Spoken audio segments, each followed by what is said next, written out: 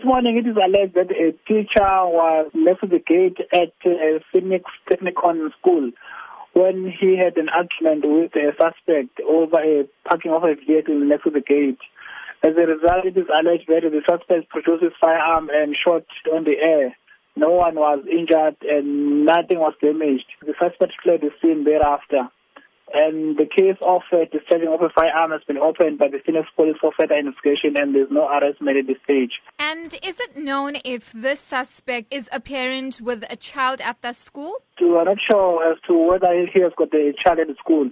We do understand that on some social media messages, the vehicle registration that the suspect was in is circulating. Could you confirm if that is something that police are following up on? I cannot confirm now, but I know that if the police do have the registration number of the vehicle, it will be easy for us to do our investigation and trace the suspect.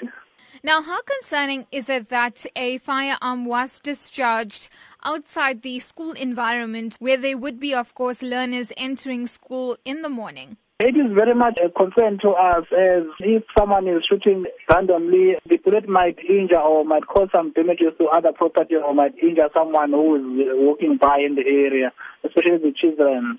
That is why we are investigating, and if the suspect is found, his firearm will be confiscated.